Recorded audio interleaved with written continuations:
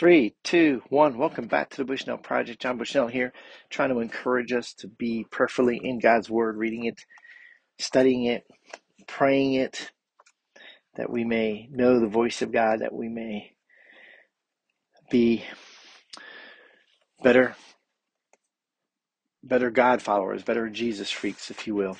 And I want to read from 2 Timothy 2:15, just the idea of why we should be reading, looking at God's Word.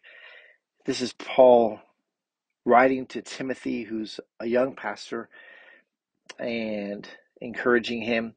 He says, do your best to present yourself to God as one approved, a workman who does not need to be ashamed and who correctly handles the word of truth.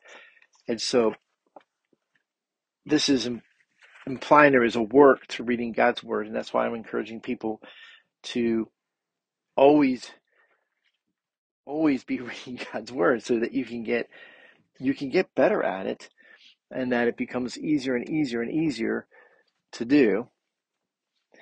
But this also implies that there's a way to read God's word and misunderstand it, to use worldly wisdom to wrap your head around something, and the next thing you know, you're way off course on what you're believing about God or about yourself or about sin.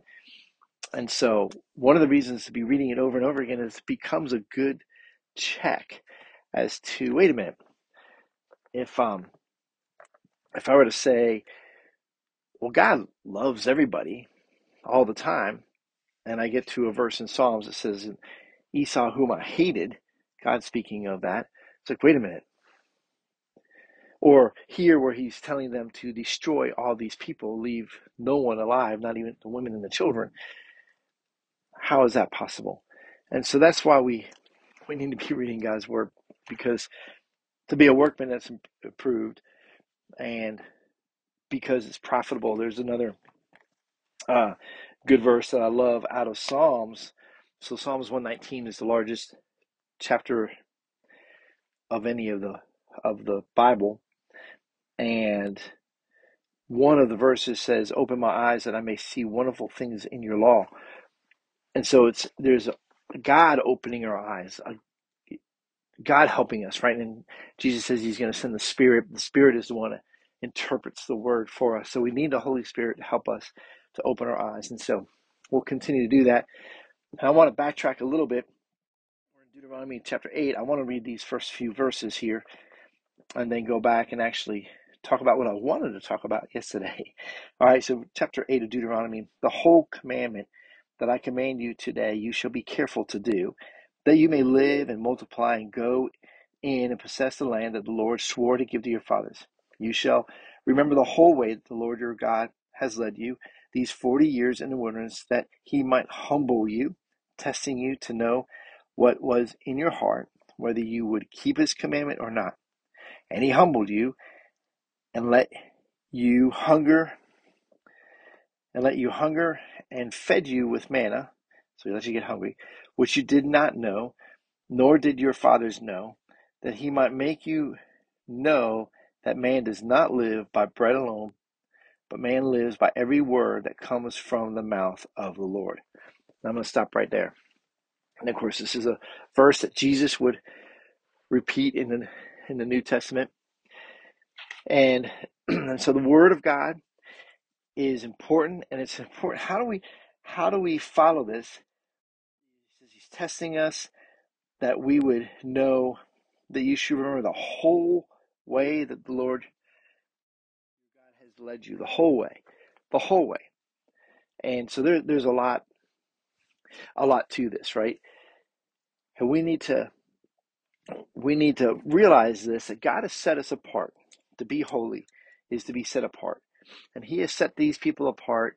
And so in chapter 7, He's telling them, don't even take the gold images. Don't take these gold images and then use the gold. Because they're what? They're defiled. You are set apart. You're not going to need that gold. I'm going to take care of you. You don't need their silver and their gold. You don't need them. And it's a trust in the Lord.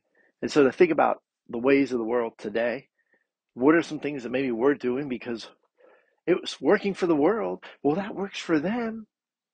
But we're supposed to be set apart to be holy. And you think about the furniture in the tabernacle, the table that was to hold the bread of presence was designed to do one thing, to hold the bread of presence. It wasn't to be used, hey man, let's play some dominoes. Yeah, go get that table that's right there in the holies. Like, no. That table was never to be used for anything else. Some people, you might go to a church building, a temple, whatever, and there may be some things in that, well, this is set apart just for this.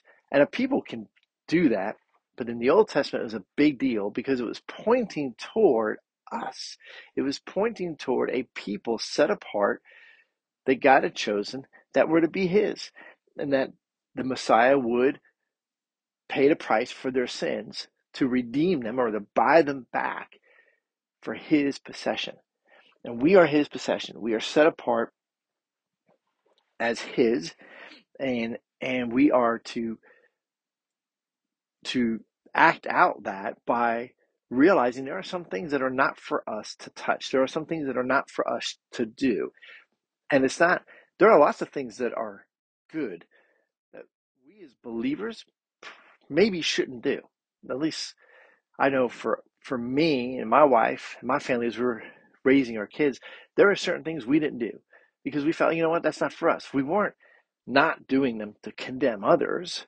We were not doing them because we wanted what God wanted for us. So we had a good, better, best policy. Is it best for us? It may be good. It may even be better than some other things that we could do. But was it best? And we wanted to try to focus on what was best, and that's what we wanted to do. That's what God is setting the people of Israel apart to do.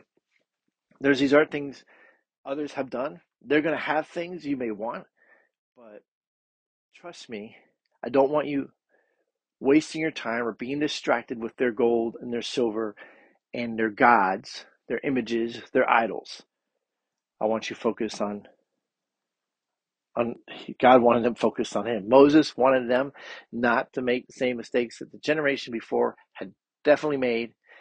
And so they've been being tested. That's all that this is saying here at the beginning of chapter 8. So let's be careful that we're not focusing on things that are really set apart for destruction. And let's focus on what is eternal. And that is our relationship with God and the people that He places us in a sphere of influence of.